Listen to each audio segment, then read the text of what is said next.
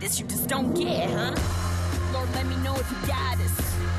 Preaching about profits, it ain't no one man can stop us. Bow down to a goddess. Bow down to a goddess. Bow down to a goddess. It ain't no one man can stop us. Bow down to the goddess. Goddess. Got it. Hello and welcome to the Strong Women Power Hour, your podcast to empower, encourage, support, and educate you on your path through womanhood. Thank you to our loyal listeners and to any new listeners. Welcome, welcome, welcome. Make sure to subscribe to our podcast to get our upcoming and past shows on empowerment and other things in womanhood. A lot of great topics we've covered and a lot of great topics coming up and guests. I'm your host and women's empowerment specialist, Kelly Hickey. I'm the director and founder of Strong Women Co., a multi-service company that helps women be their strongest, happiest, and healthiest selves. You can check us out check out our programs and our products at strongwomenco.com. And please follow us on Facebook and Instagram for daily doses of inspiration and motivation. We're putting things out every day, and that is an act of love, a gift to you. And if you like more support on this beautiful, challenging path of womanhood, join our online tribe. The Strong Women Co. Tribe is a free tribe of amazing women all helping each other along. No woman is an island. And I can say I really, really felt that last week when I was having a day. I tell you, I was having a day, and I just reached out to the tribe, and it's like, said that I was having all these feels. I was having a what am I doing with my life feelings kind of day. And I got so much support from everybody. It filled up my cup, and I truly appreciate that. And that support's there for you as well. Come join us. It's just a Facebook group. You can look for it on Facebook on Strong Women Co., and you'll find us there. Today, I'm so pumped to share this powerful conversation with you. It's a conversation with the powerhouse goddess, Trista Hendren. My goodness, she is so brilliant and hardworking. It's about her latest book, How to Live Well Despite Capitalist Patriarchy. What a title, right? I love it. We talk about her book and so much more. And if you check out our Facebook and Instagram, you'll see an opportunity to win your very own copy of Trista's book. Woohoo! It's a really good book. As women, we need to realize the systems that are set up against us, and this book is a huge help in figuring all that out. Now, this convo may sound a little different to our loyal listeners since we had to record it a little differently this time around with Trista being in Norway, but I think you'll love it just the same. You may hear some rumbles, a dog barking, or even edit that I replaced I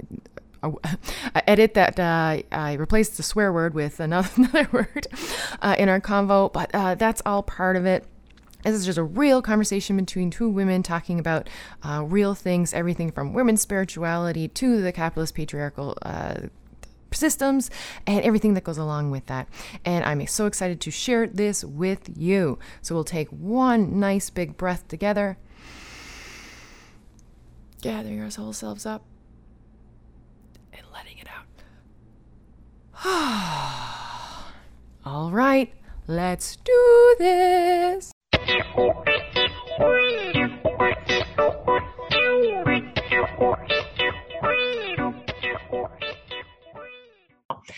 So I am so excited to have the amazing Trista Hendren here, author of many books, including The Girl God and How to Live Well Despite Capitalist Patriarchy.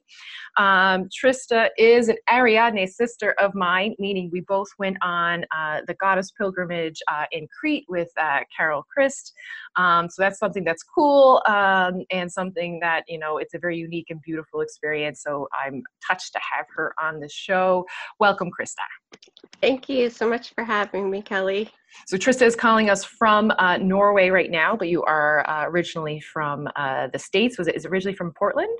Yep, I'm a Portland, Oregon girl. I lived there pretty much my whole life until I moved here, aside from one crazy year in Florida. So That sounds like another book. One Crazy Year in Florida. That's another title. I probably could write several books about that year. So. That's awesome. And I would definitely love to read it. Trista, just tell our listeners a little bit about yourself. And, I guess you got a bit of a big printing press of sorts happening with, you have so many books coming out. What do you want our listeners to know about you? Well, I'm very eclectic, so that could be a long answer, but I'll try to give you the short answer is that I came from a Muslim and a Christian background and kind of had like a radical revisioning of my entire life about a decade ago with my daughter when she was born. And basically she just couldn't identify with the male God, and she kind of called me on my to be, are we okay to swear? I have a bit of a potty mouth, so, but I didn't really think it through that much. The effect, I tried to raise her as a feminist, but it's kind of hard to do that within patriarchal religion, and especially I was trying to do interfaith, so I was trying to do both religions, which is sort of me like, oh, let's just capture everything and not miss anything. So in that case, she basically inspired the book, which was my first one in the series called The Girl God. And then I did 2 more children's books and then kind of branched out into other things. I always have like probably at least 4 books that I'm working on. So I've done workbooks and anthologies and kind of a memoir of sorts. And then the recent one, How to Live Well, is sort of I don't know, I just felt like a book that would have helped me, because nobody tells you all these things about, it's like you're blamed for not getting it right, but there's all these secret rules that you don't know about. And I think we could all probably shave a decade off of our lives if we learned what some of them at least were, and kind of, if we were a bit, I don't want to say that we're dishonest with each other, but a lot of times we don't talk about all these things and we just kind of feel like personal failures. And the truth is that we're really in a system that was designed for us to fail and not succeed. And so I think finding creative ways around that to live your best life anyway, and without being like fruity and, in some alternative universe, because there's a lot of new age thought and, change your thoughts and affirmations. And, I do some of that, but it also needs to be grounded in reality. So that was my hope with that one. Yeah. And I think that's kind of I love a how-to guide. I think it's because that's what it is. And I kind of forgot about the title. And when I was thinking, I was like, it's really like a how-to guide to, keep your feet on the ground while still kind of trying to be true to yourself. And then I remembered the title and I'm like, of course, it's How to Live Well. But I'm with you. I'm in a similar kind of way where I'm obviously, my spirituality is a big part of my life, and connecting to that, and the whole feminine word for God is something new, but extremely empowering for me. But I am also kind of, I think like yourself, like a truth teller. Like I work best in truth, and often, and I understand, and you talk about it in your book too, I understand that some women are in denial of the patriarchy and the rules and how hurtful it is to us. Puppy dogs. My dog always works with me, and then I tried to put her outside and she was not having that, but now I think she senses it. My daughter and her friend have come downstairs for something, so I apologize. My dog does that all the time, especially if I'm doing like a Facebook Live. It's like, oh, hi Daisy, thanks. Yeah. I think it is important to speak frankly, and you do talk about that in your book of let's be honest and let's not sugarcoat it. That we are in these systems, and both capitalism and patriarchy are 2 systems that are not great for people. No. Right? Because the patriarchy is also not good for men, right? Like, it gives them power, but it also doesn't allow them to be full human beings. Mm-hmm. Of course, capitalism built on a constant growth model. What's on a constant growth model? That doesn't make any sense. Yeah. And of course, exploitive of earth and people, and not to mention, of course, the different kinds of stratifications of race and gender and geography and all those things that come into that. So one of my favorite parts of the book was on page 12, because I think it really set the tone And I'll just read it out a little bit. It's page 12. Sonia Johnson wrote, "The truth is, to displease men, to disobey them, is still deadly for women. But the truth also is that only when we stop obeying men do we truly begin to live. Many women are still brainwashed by the lies of the patriarchy and can't even see their own chains. I believe that the key to breaking free is to learn to be as honest as possible with the situation we are in. Often this can be painful." Andrea Dworkin wrote, "Many women, I think, resist feminism because it is agony to be fully conscious of the brutal misogyny which permeates culture, society, and all personal relationships. But what is better, living in denial or finding a solution? Are women just supposed to have crappy lives indefinitely because men decided so thousands of years ago? F that." I usually do curse, but I'm going to have to bleep them out. Back to the reading. I decided after my tumor scare that I'm going to have the best life I can, whatever years I have left. I think we all should do that, in fact. In fact, we owe it to our foremothers. They sacrificed a lot so that future generations of women could have better lives. We must begin to claim those lives. Even if you are currently severely limited by patriarchal chains, you can still begin to gradually change your life and reclaim a little more of yourself each day. The important thing is to begin to acknowledge where you are. There was so much in there. The foremothers piece. I've been thinking a lot about my foremothers the last week, just for things that have coming up for me and what their daily realities were like, and just the lack of choice, the lack of agency. This has been coming up a lot with my clients as well, where sometimes it almost feels I'm almost even paralyzed by choice. Mm-hmm. And these are the modern day realities of a woman, because we are we're trailblazers, right? Because, other women had their life laid out for them, at a very early age, and we have all of these choices. So when you think about our foremothers and what we owe to them, what do you think about? Well, I don't know if you've read the anthology about the foremothers of the women's spirituality movement that Marian Dexter and I think Vicki Noble edited. If you haven't, you should add it to your list. And I believe Carol is also in that book. Oh, yeah. So I was thinking specifically about them, but I also was thinking a lot about both especially my grandmothers when I was writing this book, and all the things, especially my maternal grandmother went through, and she had a very difficult relationship with my grandpa, and I think I have a very strong bond with her because I was also married to an alcoholic. And, I think we tend to repeat these patterns from our families and foremothers that maybe sometimes are great, sometimes they're not so healthy. But I think that was part of her gift too, was allowing me to see her realities and break free of them. And I think she would be very happy to see where I am now. That's really cool to think about. I've lately been thinking a lot about my grandmother and great grandmother and all of the just how hard their lives have been, and even going back in the great grandmothers, and even not being able to say no. I feel like women still can't say no. And I mean, say no to their husbands. I mean, even in your own body, and just kind of the rape culture in our brains, and how we're supposed to service men and treat them like gods and kings. And you talk about that in the book too. And how this is kind of it's brand new territory for us to have this identity. But I got a few messages last week when I was doing some deep soul work to help with my endometriosis. Mm-hmm. And I did my own little mini ritual, kind of connecting to Aphrodite, because that's what I was reading. It's Aphrodite, what do I need to do to help my endometriosis? Because I know my body tells the story. I know all these things, and that was forgive all the line of women. Right? Because we hurt each other often, because that's what the patriarchy makes us do, because we have such little control that women often then exert over control on children, or, it can manifest in various ways.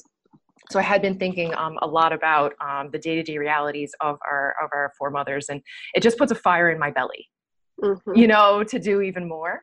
I'm like, oh, that's right. I got to do it. I got to do it for Nan and great grandmother and all these women that I hadn't even met. But that also brings me to in one part in your book, you talk about your line of women. Mm-hmm. I'm the daughter of, and listing all of that. And do you remember doing that on the pilgrimage? You know what? I don't actually. No?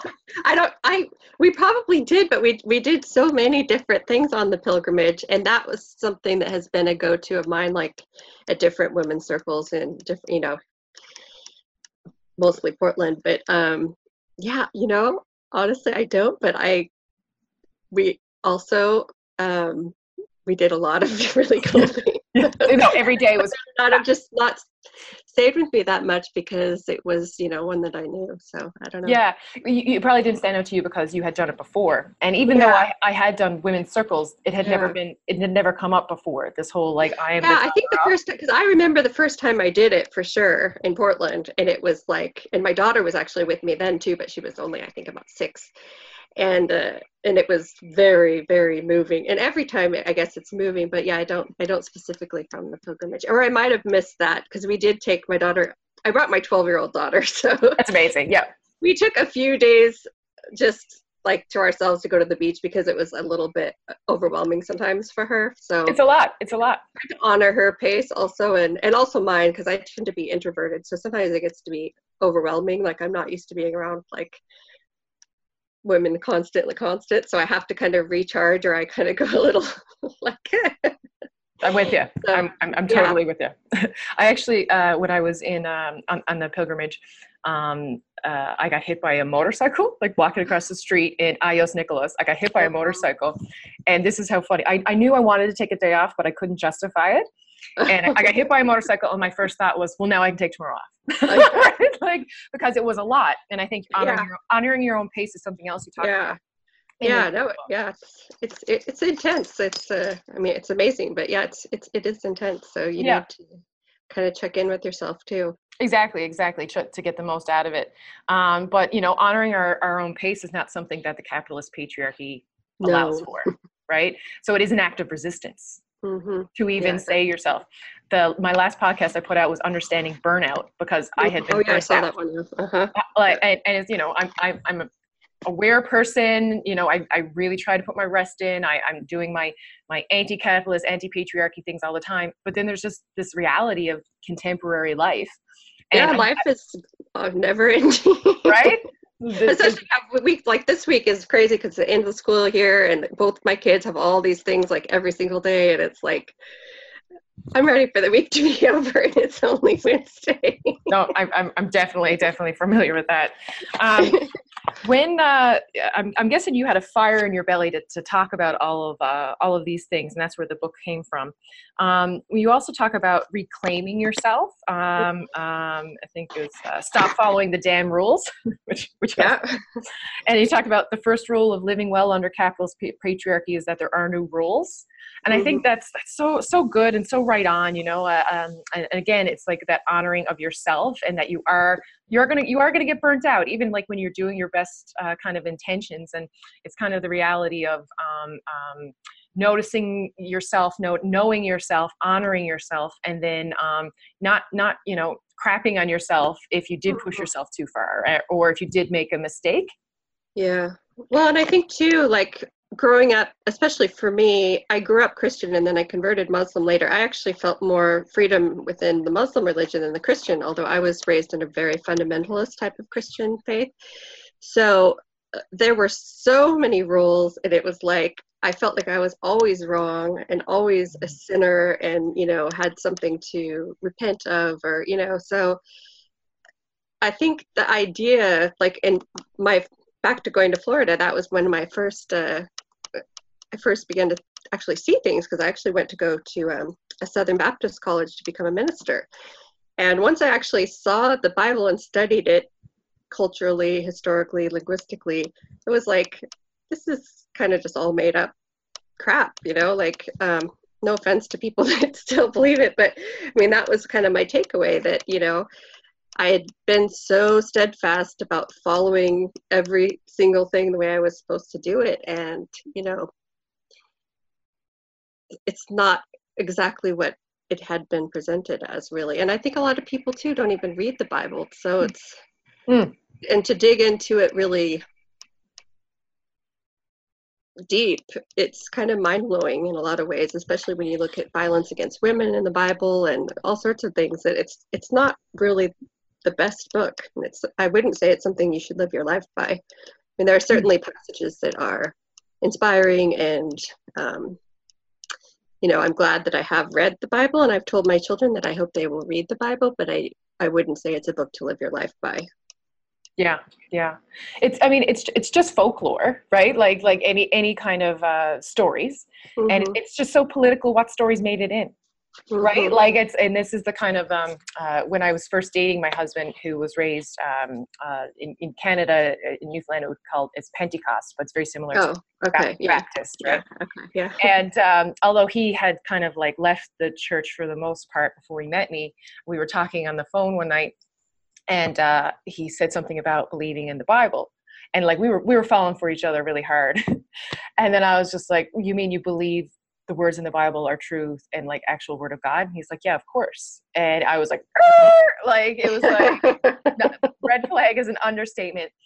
And because it didn't demonstrate critical thought to me, because this is a very, very smart man, geophysicist, Yeah. And geophysics geologist, like, it's like, do you really believe the Earth's only 6,000 years old?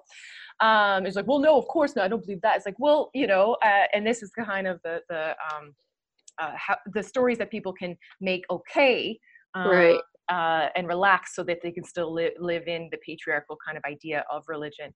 But I said to him at that time, I was like, well, honestly, like I really like you. I love talking to you. We were just expanding each other's minds. And then I said, I was like, but if you sincerely believe in every word of the Bible as the word of God and something that you should live your life by, like, I have to end it. And he was like, Lord, and he talks often about that point. And so we hung up the phone, and the next day he was just like, holy crap, if she's willing to walk away from this because of this, I really need to re-examine. Yeah, well, that sounds like a really good conversation, because I think a lot of people need to have that conversation, because I think they don't realize how detrimental the Bible is to women. And religion is really complicated, because it's not just like what you believe, it's also your family, it's your community. So leaving it is difficult and painful, and it takes courage. It's not something for, everybody. Not a lot of people maybe will stay and just say nothing and kind of keep their opinions to themselves so that they can keep their community. But that's just not something that I can really do well. No, truth tellers. We're not so good at that. Just being quiet? No, never. Not an option, really. Yeah. And you're bringing up something else too of what you talk about, working through childhood trauma. Mm-hmm. And my husband and other people who had grown up in that church and other churches had been traumatized in various ways. There's a lot. Spiritually traumatized, I'm talking about, even besides, the more kind of like well-known sexual abuse that often happens.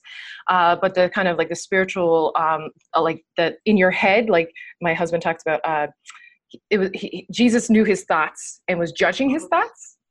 And like, that is like a circle to drive yourself crazy. And that is just like one of the traumas of kind of just like, constantly performing and not being true to yourself. Mm-hmm. But I love that you talked about the importance of working through childhood trauma. And you there's so many parts of this book that I'm like, I've done that. I read this. It was like, definitely, I think we're tapping into an awakening for people, and particularly women, who've kind of happened upon a lot of these things ourselves. But what some of my most deepest healing sessions have been when I've like taken the younger version of me, just kind of in my mind's eye and meditative, and like put her in my lap and like held her and kissed her forehead and told her she was doing so good and I'm so proud of her. Oh my God, I could cry talking about it. Yeah. And like that has been like some and I call that now, especially talking to my clients, like mothering the self. Mm-hmm. Like giving that kind of like love to yourself as an adult that you didn't get, or whatever happened. We all reach adulthood with unmet needs, right? Yeah, and I think that's really important, especially being a mother myself now, and realizing, I think one of the most healing things about that was kind of letting my own mom off the hook, because I think we have this very unrealistic expectation of mothers in the West. And I say specifically the West because I've seen how it operates in other countries where it's more communal and there's more help. And if mom's not available, you have 5 aunties that you can go to that hug you. So I think it's very isolating being a mother in the West. And it's another game that is impossible to win, because you're always blamed as the mother. If something's wrong, it's the mother's fault, and and I know a lot of people have valid complaints also, but I think it's really important to recognize that our mothers are only human also. And when we realize that, we can give ourselves more grace also, because being a mom is hard, and it's very hard. And, no matter what you do, you're going to do something wrong.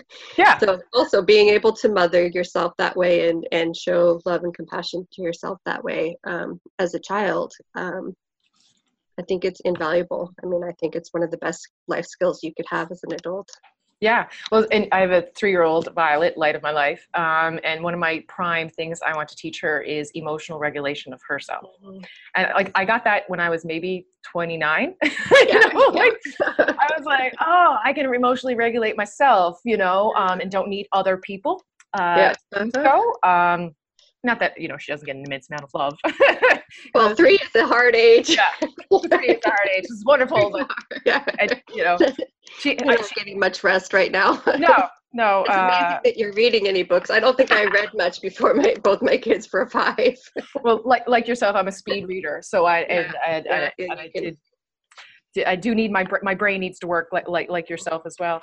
But and you mentioned also being easier on our mothers, and we talked a little bit about the lack of options and agency and education that our mothers and foremothers had comparatively to what we have at our fingertips now, thanks to them and all the fighting and that got us, and just so we could go to universities. Like, I'm in my university radio station right now, and when this was first opened, women weren't allowed to go here. That was like 1950. It wasn't like all that long ago. And so I think about that, and I think about when I was doing my work last week of kind of connecting to, my women's line. And I brought everyone into my big mama heart, and was like, you come into here, because we're all little children, really. And you come into my heart, and I have had so much privilege and opportunity to do like free time. My grandmother didn't know what free time was. Leisure time. That's hilarious. She had 9 mouths to feed. So I feel like with this privilege comes a responsibility. What I love, it's like what I believe it was Christian Northrup talked about, and you mentioned in your book, when we heal ourselves, we're healing those lineage of our line backwards and forwards. You want to talk a little bit about that? Well, I mean, I don't think anyone could say it better than her. I really recommend her book. It was really helpful to me. I actually read it, I think, right before my mom came to visit here, and I was trying to finish. It's kind of long, trying to finish it right before, and it's just mother-daughter wisdom. But I mean, it's a beautiful book, and I think there's a lot of work to be done really with the mother-daughter wound, because it's just kind of set up that we're kind of at odds with each other, and it's different between mothers and daughters. Like I have a son and 2 stepsons, and the relationships are not as close with the boys. I wish that they were, but there's something about females, the way they bond. So we're closer, but we also fight a lot more. But, I think some of those things you just have to work through, especially my daughter's a teenager, so she's working through a lot of things on her own, and a lot of hormones and everything. So just, I think every stage of life, whether you're dealing with your mother or your daughter, you're helping yourself in some ways too, and understanding yourself better and allowing yourself more grace. Because, one thing that struck me when you were talking about just the studio is like, it kind of boggles my mind when I think about just how, it wasn't that long ago we really had almost no rights. And I think a lot of us, myself included, beat ourselves up like, why am I not doing better or further along than I want to on all this? Because I'm constantly like working through my stuff. But it's actually amazing that we're doing as well as we are, because totally agree. We're working through hundreds, if not thousands of years of conditioning and trauma and, all these things. And it's hard to break through. I mean, in some ways, like I have 2 best friends that we chat like all day long, every day, basically on Messenger. And, it's like, I lost my train of thought, but, I know what I was going to say. That we sometimes say like, it'd be easier just not to be woke, that we envy the women that are just like kind of just ignoring everything that's wrong in the world. But then I'm always like, no, actually, it's better that we're woke and our lives are richer for it, but it does sometimes make them harder. And it's not always convenient, especially socially, especially if you're trying to raise your kids in a certain way and they're still going to school. And because here, I had homeschooled my daughter, but here you can't really do that. So school is not always fun because we're very nonconformist, and this is a country that likes conformity, so Yeah. which is good in a lot of ways. Like, I mean, it's very ordered, everybody's always on time, but it's just different, you know. So it's like you have to kind of figure out, like, where's our place here. Yeah, no, for sure. And you talked about like so much conditioning, thousands of years of conditioning, and I think that the patriarchy, the conditioning we've gotten from the patriarchy and how to relate to each other as women is extremely confusing. And I can say personally, I didn't know that women could have relationships that weren't catty until I was in my mid-20s. Yeah. Right? Because that's like, if you want to look at, okay, sure, my own unhealthy kind of relationships with familial, people, but when I was younger, and then just like what we're seeing on the media and in books and all these things that we just, like, even when I was trying to find a TV show for me and Violet to sit and relax and watch together, where like the only positive mother-daughter show I could find was Gilmore Girls. Like, and that's like it. That is it. And you want to look at, like, I can't believe I've actually got a running list and an insane number of movies and shows on it now, but of how many movies, children's movies, where the mother is killed or is dead and absent.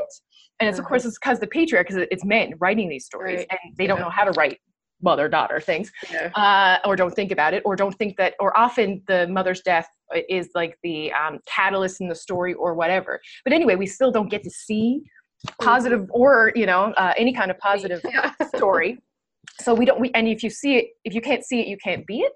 And it was through my women's circles, and that I finally was like, because I was very on guard, because I had several traumatic experiences with friends and family members and my mother, so that I was just like shell shocked, frightened to death of women for a long, long time. And I think this is what happens to a lot of women, is like, guys were just easier to be friends with because, I felt that way till most of my 20s, really. So similar kinds of paths. And then I was like, then I felt, and when I actually got sisterhoods of friends who we were supporting each other, and I mean, no relationships were perfect, but it's a foundation of supporting each other and understanding each other, and breaking down in tears for one another, and that being totally normal because it's a human response. When I got that, it was such a nourishing, different experience for me that it was it fed me in a way, and it allowed me to open up in a way that I didn't even think was necessarily possible. You mentioned Ingo Missio's book Cunt a few times in your book. That was one of my, I think I read that when I was 21 or so. It really, like, I remember when the night I finished it was like 3 a.m, and I found her email online, which was not easy back then, and I was like, thank you for writing this book. Because there was so much in it, and you reminded me in your book how much I took from Cunt and just put into my life. Like, I have so many notes on that book. Oh yeah. Well, it's like, if you saw the notes I have on your book too, it's pretty good. But even in things like the supporting of women, like for the most part, I only read books written by women. For the most part, I only watch TV shows or movies with a strong female lead. Or usually more than one. I do of course the Bechdel test, which is more than one woman and they speak together about something other than a man, which is surprising how many movies don't pass the Bechdel test. No, but it does really change your perspective though, doesn't it? Like, you don't realize it. I mean, I get so annoyed whenever I don't remember what month it is, but they always pass around that thing on Facebook, like your favorite books or whatever, and almost always they're all written by men, and I'm like, 10 out of 10. Why can't we, I did it 1 year, I don't remember what year it was, but 1 year I said, please do your 10 favorite by women. Or I think I did 15 or something, but it didn't really catch on. Like, everybody, I think, just thought I was like this angry. You're just an angry woman, angry feminist. Oh, those feminists, you can never make them happy. But there's actually so much good literature by women. Actually, I mean, you could spend the rest of your life and never even get close to reading half of it. And totally. so, it's sad.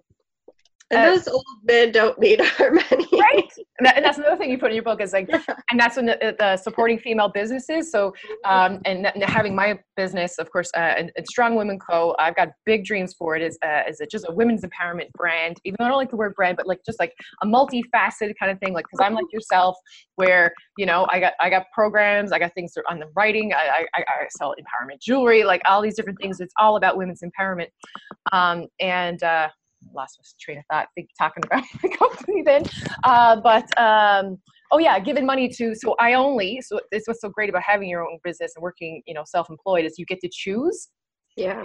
So I choose that I only work with women, insurance agents, and, I'll seek out women's small businesses to make things sometimes for my business. And it's really like that is a priority and something that matters to me, because we are voting with our money, right? Like, men are already so privileged, and I think it's time that we level out the playing field and make it, so women do have more opportunities. And that doesn't just happen by itself. I mean, you can open a business. A lot of businesses fail right off the bat. So if they're not supported, they're not going to do well. Yeah, absolutely. They need money. Yeah. I think people forget that. It's like we kind of live in la la land with that. It's like, okay, if you want to change the world, you actually do need some sort of money or momentum. Yeah, you talk about that too, of like feminists in particular, but I think women in general are expected to just do things out of the goodness of their heart. Yeah, and if you're not, you're judged for it. I mean, that happens a lot, especially with feminist work. That you know.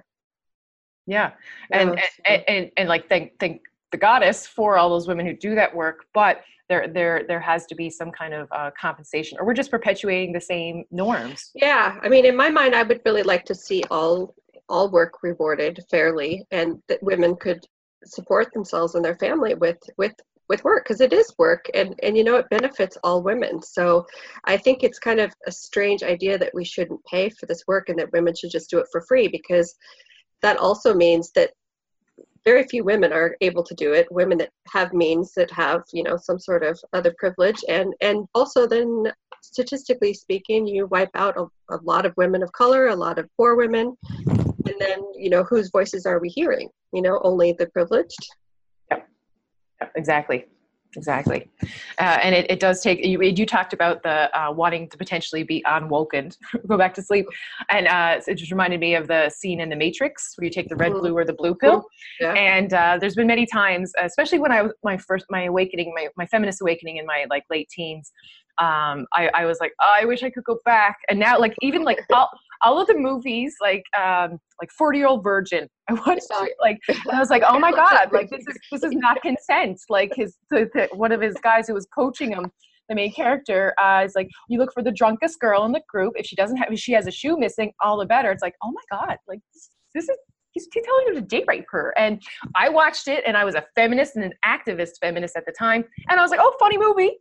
Yeah. So it's kind of like so many of the movies are so-called ruined now. I mean, like Grease. Well, see, I have a little bit of different perspective on some of that, and I'm probably going to have a lot of people disagree with me on that. But I saw that movie also knowing a little bit about Steve Carell, that they were kind of poking fun at that was an idiot thing to think.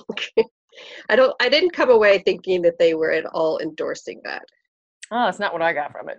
It was straight out endorsement, and I will tell you that it is a very common behavior. When I was thinking of that guys would just do that, right? Like that, and at a bar, and it was actually I went to a bar sober, and looked around. That's always interesting. I looked out at all the predator men around, and I was like, oh, and I've hardly been to a bar since.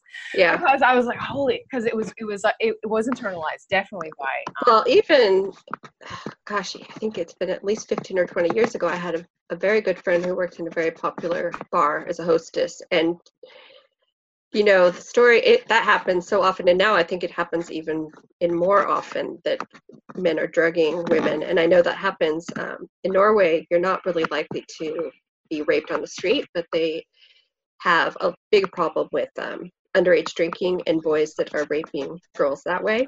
And it's maddening to me, because it's not always entirely looked upon as rape. It's like, oh, well, the girl drank too much. And it's like, well, that's rape. Yeah.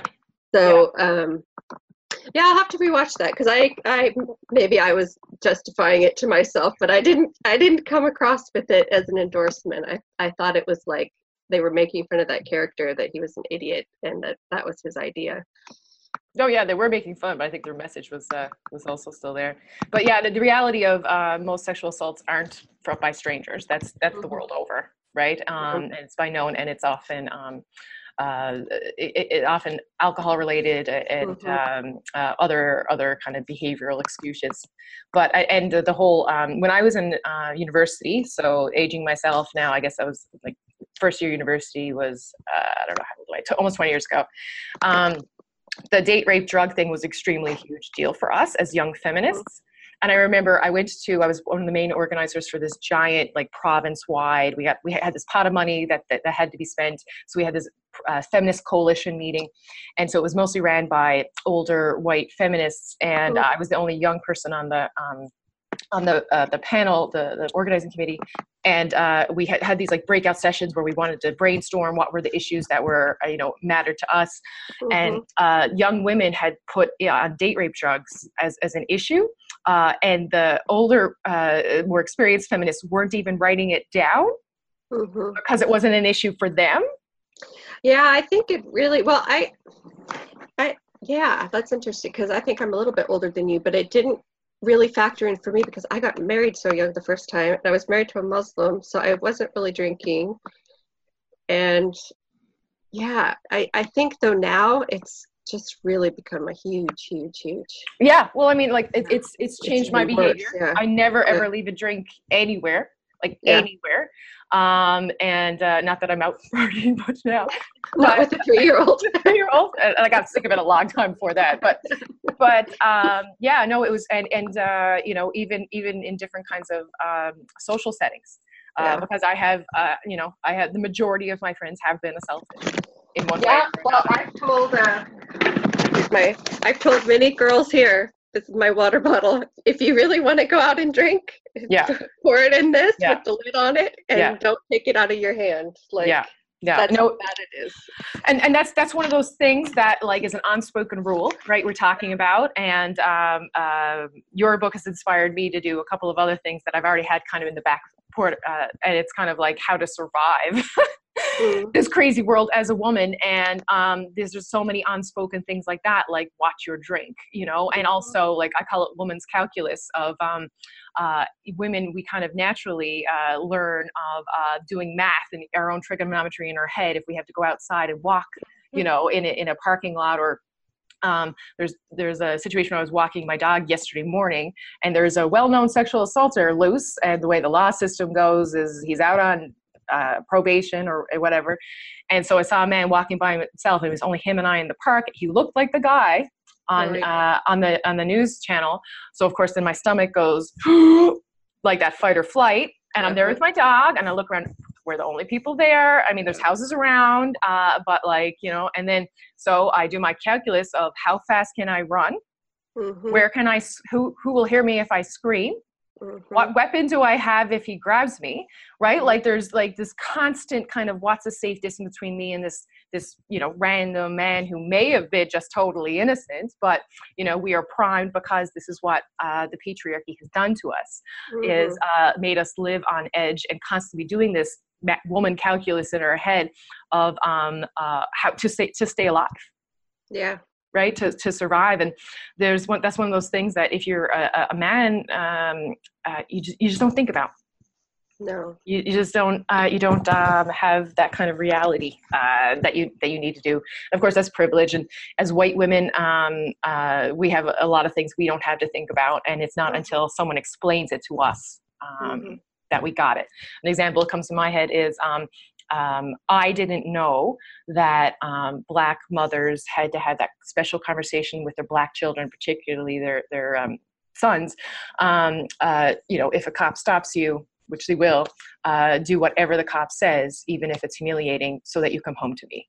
Right? I didn't know that was something that was very common because I didn't experience it. So it's kind of a point of listening to people who have less power in society and hearing what their experiences are, so that we can have a more accurate view of society and see what we need to change. And that's another reason I'm so fond of circles, because assuming that they're including everybody, which hopefully they do, I think you can learn so much by sitting in circles with women, and a variety of different women and from different places. And I think we need a lot more of that, and a lot more listening among women. And we need a lot more men to actually listen to women.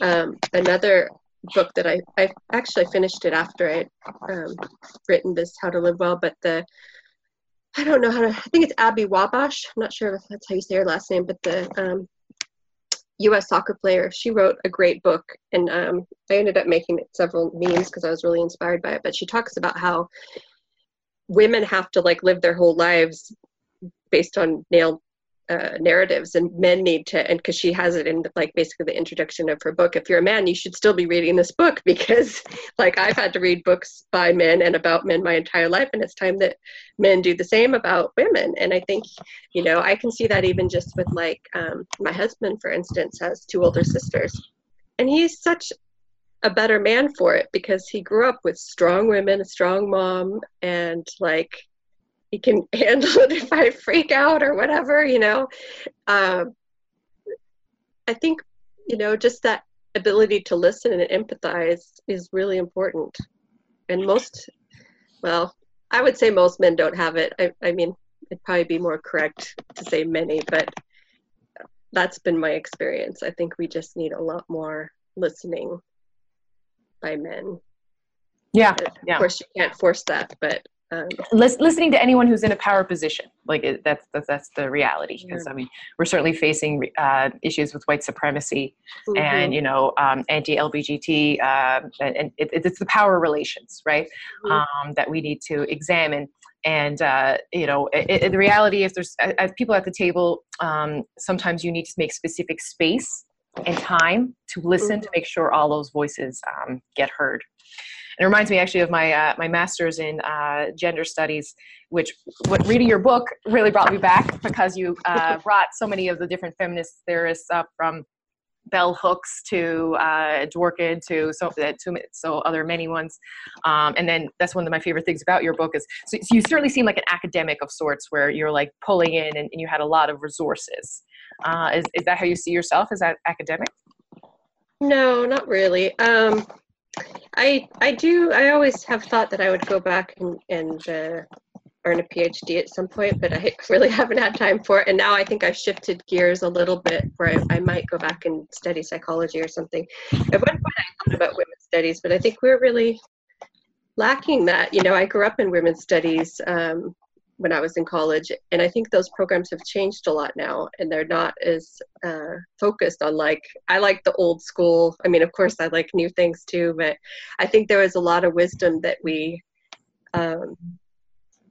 have accumulated, and then for whatever reason those people are not read as much anymore. So that's one of the things that I've tried to do, is bring those women back kind of more into the forefront, because I know I learned a lot from them, and I think that a lot of those words are timeless. Hopefully not timeless. Hopefully we'll change a little bit. At the moment, I think that they're all those writers. There's not very much that you could say is irrelevant now. Yeah, sadly. So, which is, I mean, that's horrible. But so I think we still need to keep reading them. Yeah.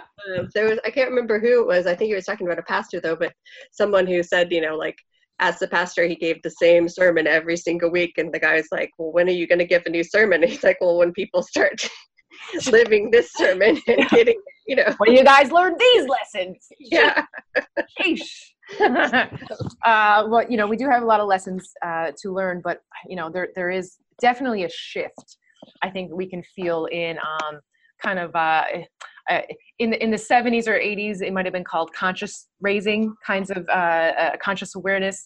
So that, and I look to the younger women, to tell you the truth, and I see how empowered they are. And I don't want to use younger women as a monolith, but in comparative, they have different kinds of language, different kinds of expectations, concepts for the most part, and just what mainstream media will allow for them. I mean, there's still these extremely rigid roles. Like, oh my goodness, the Disney princesses are driving me insane because my little girl loves them. Oh yeah. And every book ends with married. So like she's always playing, and this is not the end of the world, but she's always playing getting married. You know what I used to do with my daughter that was fun for me, because I don't know, you're probably about this phase now, but I read to my kids a lot, probably at least 20 books a night. And it was always kind of the same ones over and over. And then you get so tired of them. And some of the children's books are just terrible. And of course, there's so many fairy tales and so many Barbie and da-da-da if you have a girl. And not even buying them. People just heap them on you. Totally. Yes. Everywhere, It's same with Barbie dolls. I threw away like 30 Barbie dolls. I recycled them. I didn't want them in my house, but it didn't matter. Then my daughter just got more. She loves them. She still loves them. So, I mean, she likes them. What can you do? But with the books, I finally started changing the stories and making them into lesbians and coming up with all these. And finally, my daughter's like, "Mom, that's not what happened." Yeah. No, but then things would disappear. That's always been my thing with my kids, because I try not to control them too much. I try to let them have their own thoughts on things, but things would just magically disappear for a while. And then if they really, really wanted it and really asked, then I would like maybe find it. But a lot of times they didn't. They just kind of forget about it. Just slowly pull it away. I was thinking one Stone Soup. I don't know if you're familiar with that, but this is this book where, these little characters trick everybody into making soup for everyone, heaven forbid. And in the book, it's like the mayor's wife and the butcher's wife. And so like when I read it, it's like the mayor, the butcher. It's like, why is this? Women are more than just wives. And actually, I just consulted on a book of a local famous author here who was doing his first book as a female protagonist. And that was one of the first line was like, a fisherman and his wife. And I was like, right off the bat, buddy. I see. And his wife is like, no, you could say two people who fished. You could say two fisher people. It's like, she's much more than just a fisherman's wife. And he received it really well. But I think this is kind of like what we're talking about in how in the raising consciousness and pushing. This is our resistance, right? And what's so cool about being a mother or dealing with children or other people is this active resistance. I almost call it sometimes like there's alpha feminist things, which is like, you're protesting, you're outspoken, you're the alpha, but there's also these beta feminist things that not everybody is the outspoken. I know so many of my clients and other friends who are feminist scientists and all these things and don't feel comfortable, posting things like you and I would do like easily, but you can see the micro changes that they're causing too. And I feel like that's where, we need to, all feminists, all women support each other through these change, and including, men and non-identifying folks, like anyone who's like moving us forward is like, excellent. Thank you. Well, I think there's a lot more movement than we even realize. And I've had people that thought I was nuts when I started all this, and like in some cases like didn't even want me to be around their wives or whatever else because I was a bad influence. I get that a lot too. They've changed now some of them are feminists themselves and are like sending me feminist posts so in case I didn't see them, and people that I'm not a person who isn't friends with someone because we disagree politically or religiously. I have friends from way back when, from my private Christian elementary school, and Muslim friends and whatever, and I think the value in that is that people see you change and then they can also change. And also, like when I went through my divorce, I've had women say, you gave me the strength to leave my relationship because you were open about it, because a lot of women are in really bad abusive relationships. I mean, I think a lot more than we even realize, and because we don't want to talk about it, there's so much shame still. So I think if you are able to be open, I definitely see the ripples of change that come from that, even if maybe they don't come all at once and you're a bit crazy in the beginning, but Yeah.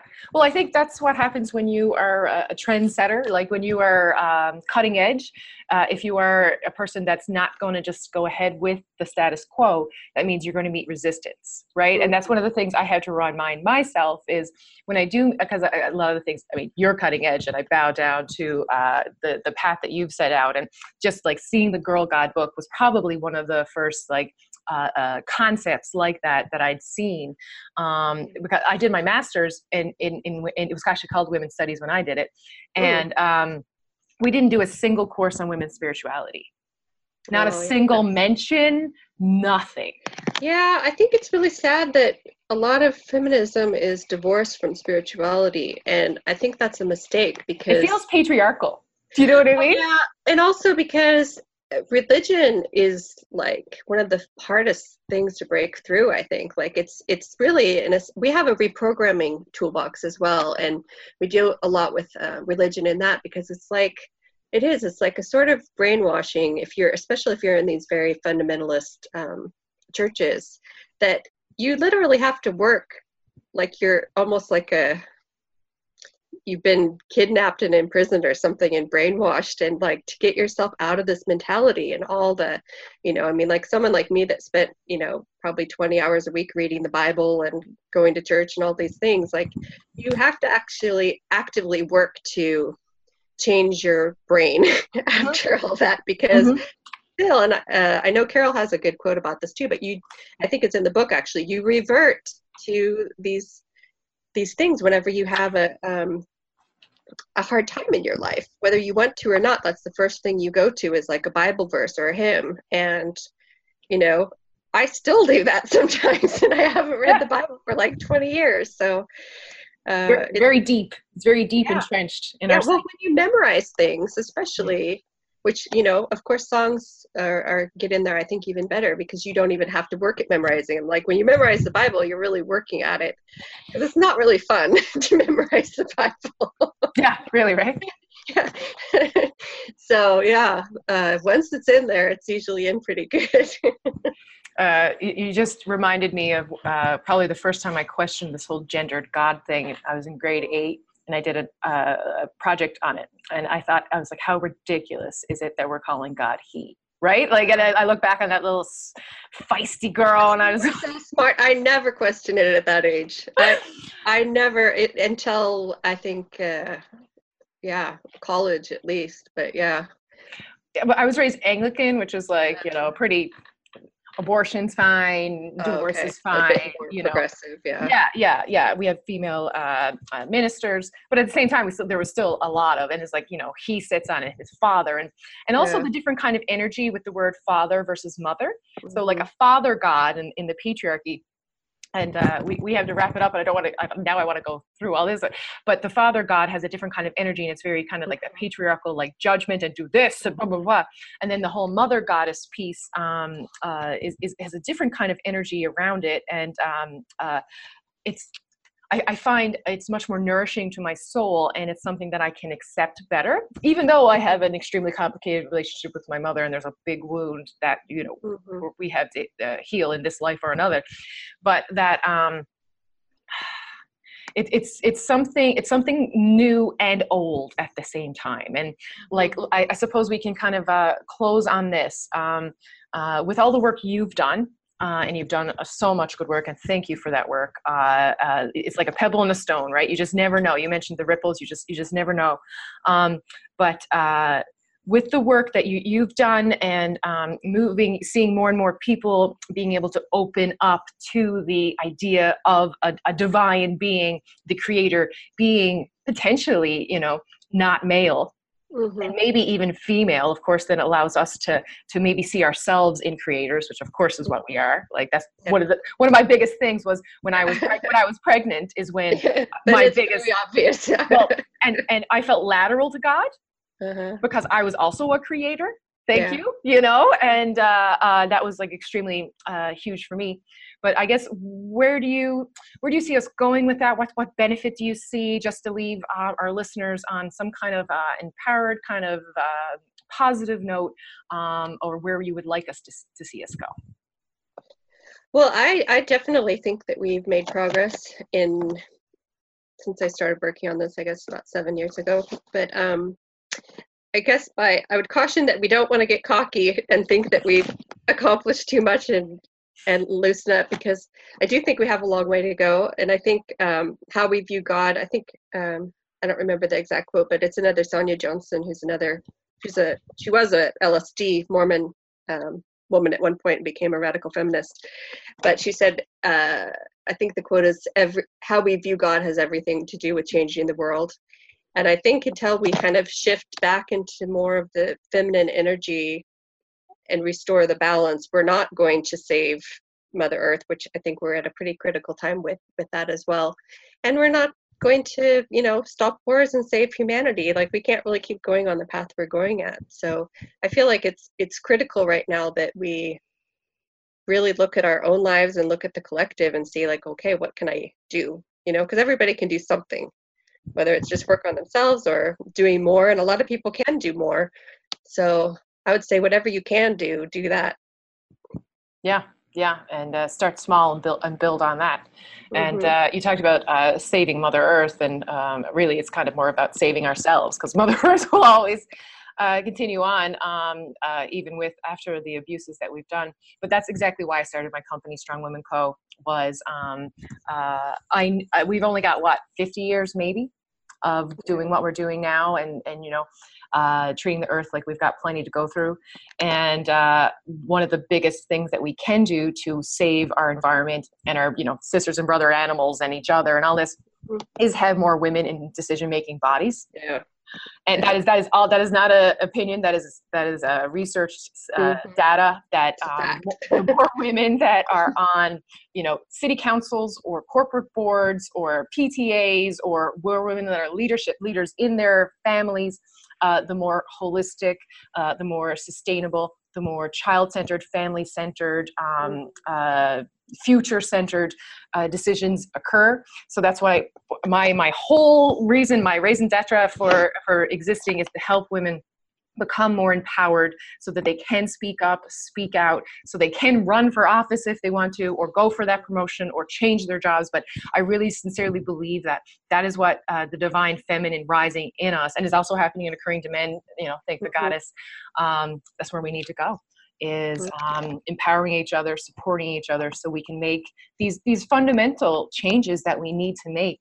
The ice caps are already melting at an extremely dangerous rate, and everything that goes with that.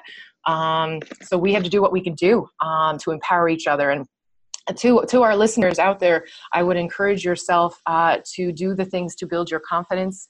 And it could be little speaks out, and sometimes to build your confidence, you need to recharge your batteries, but to be your strong self and to go out and to, I can't remember the exact quote. It's like, speak up even if your voice shakes. Mm-hmm. Right? Because that's what we need. That's what we need to survive. That's what we need to have a world for our children and our children's children, is more women speaking up more. And it'll get to a point where they just can't not listen to us. Yeah, well, and that's why it's important for women individually to be strong, so that we can become strong collectively, so we can speak up, because so many women are so oppressed and tired and sick and, all these things.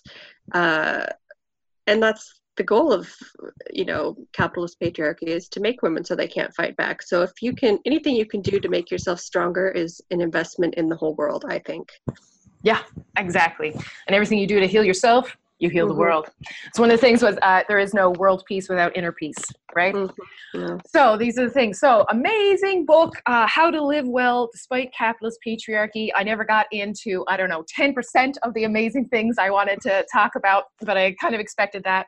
Everything from the thrift store buying, that's totally me, to, appreciating, honoring your moon cycle, join a women's circle, raise your standards, ladies, the addicted to drama thing. That's the title of one of my books, is Raise Your Standards. Yes, yeah.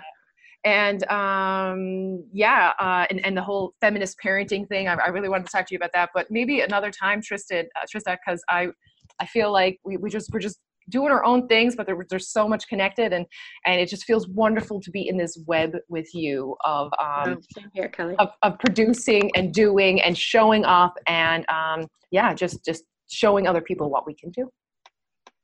So thanks so much, Trista. Thank you so much for having me. I'm going to put when I do my promotion for this podcast, there is an opportunity where people can win. I'm going to give away 2 of your books. So that will go out into the world as well.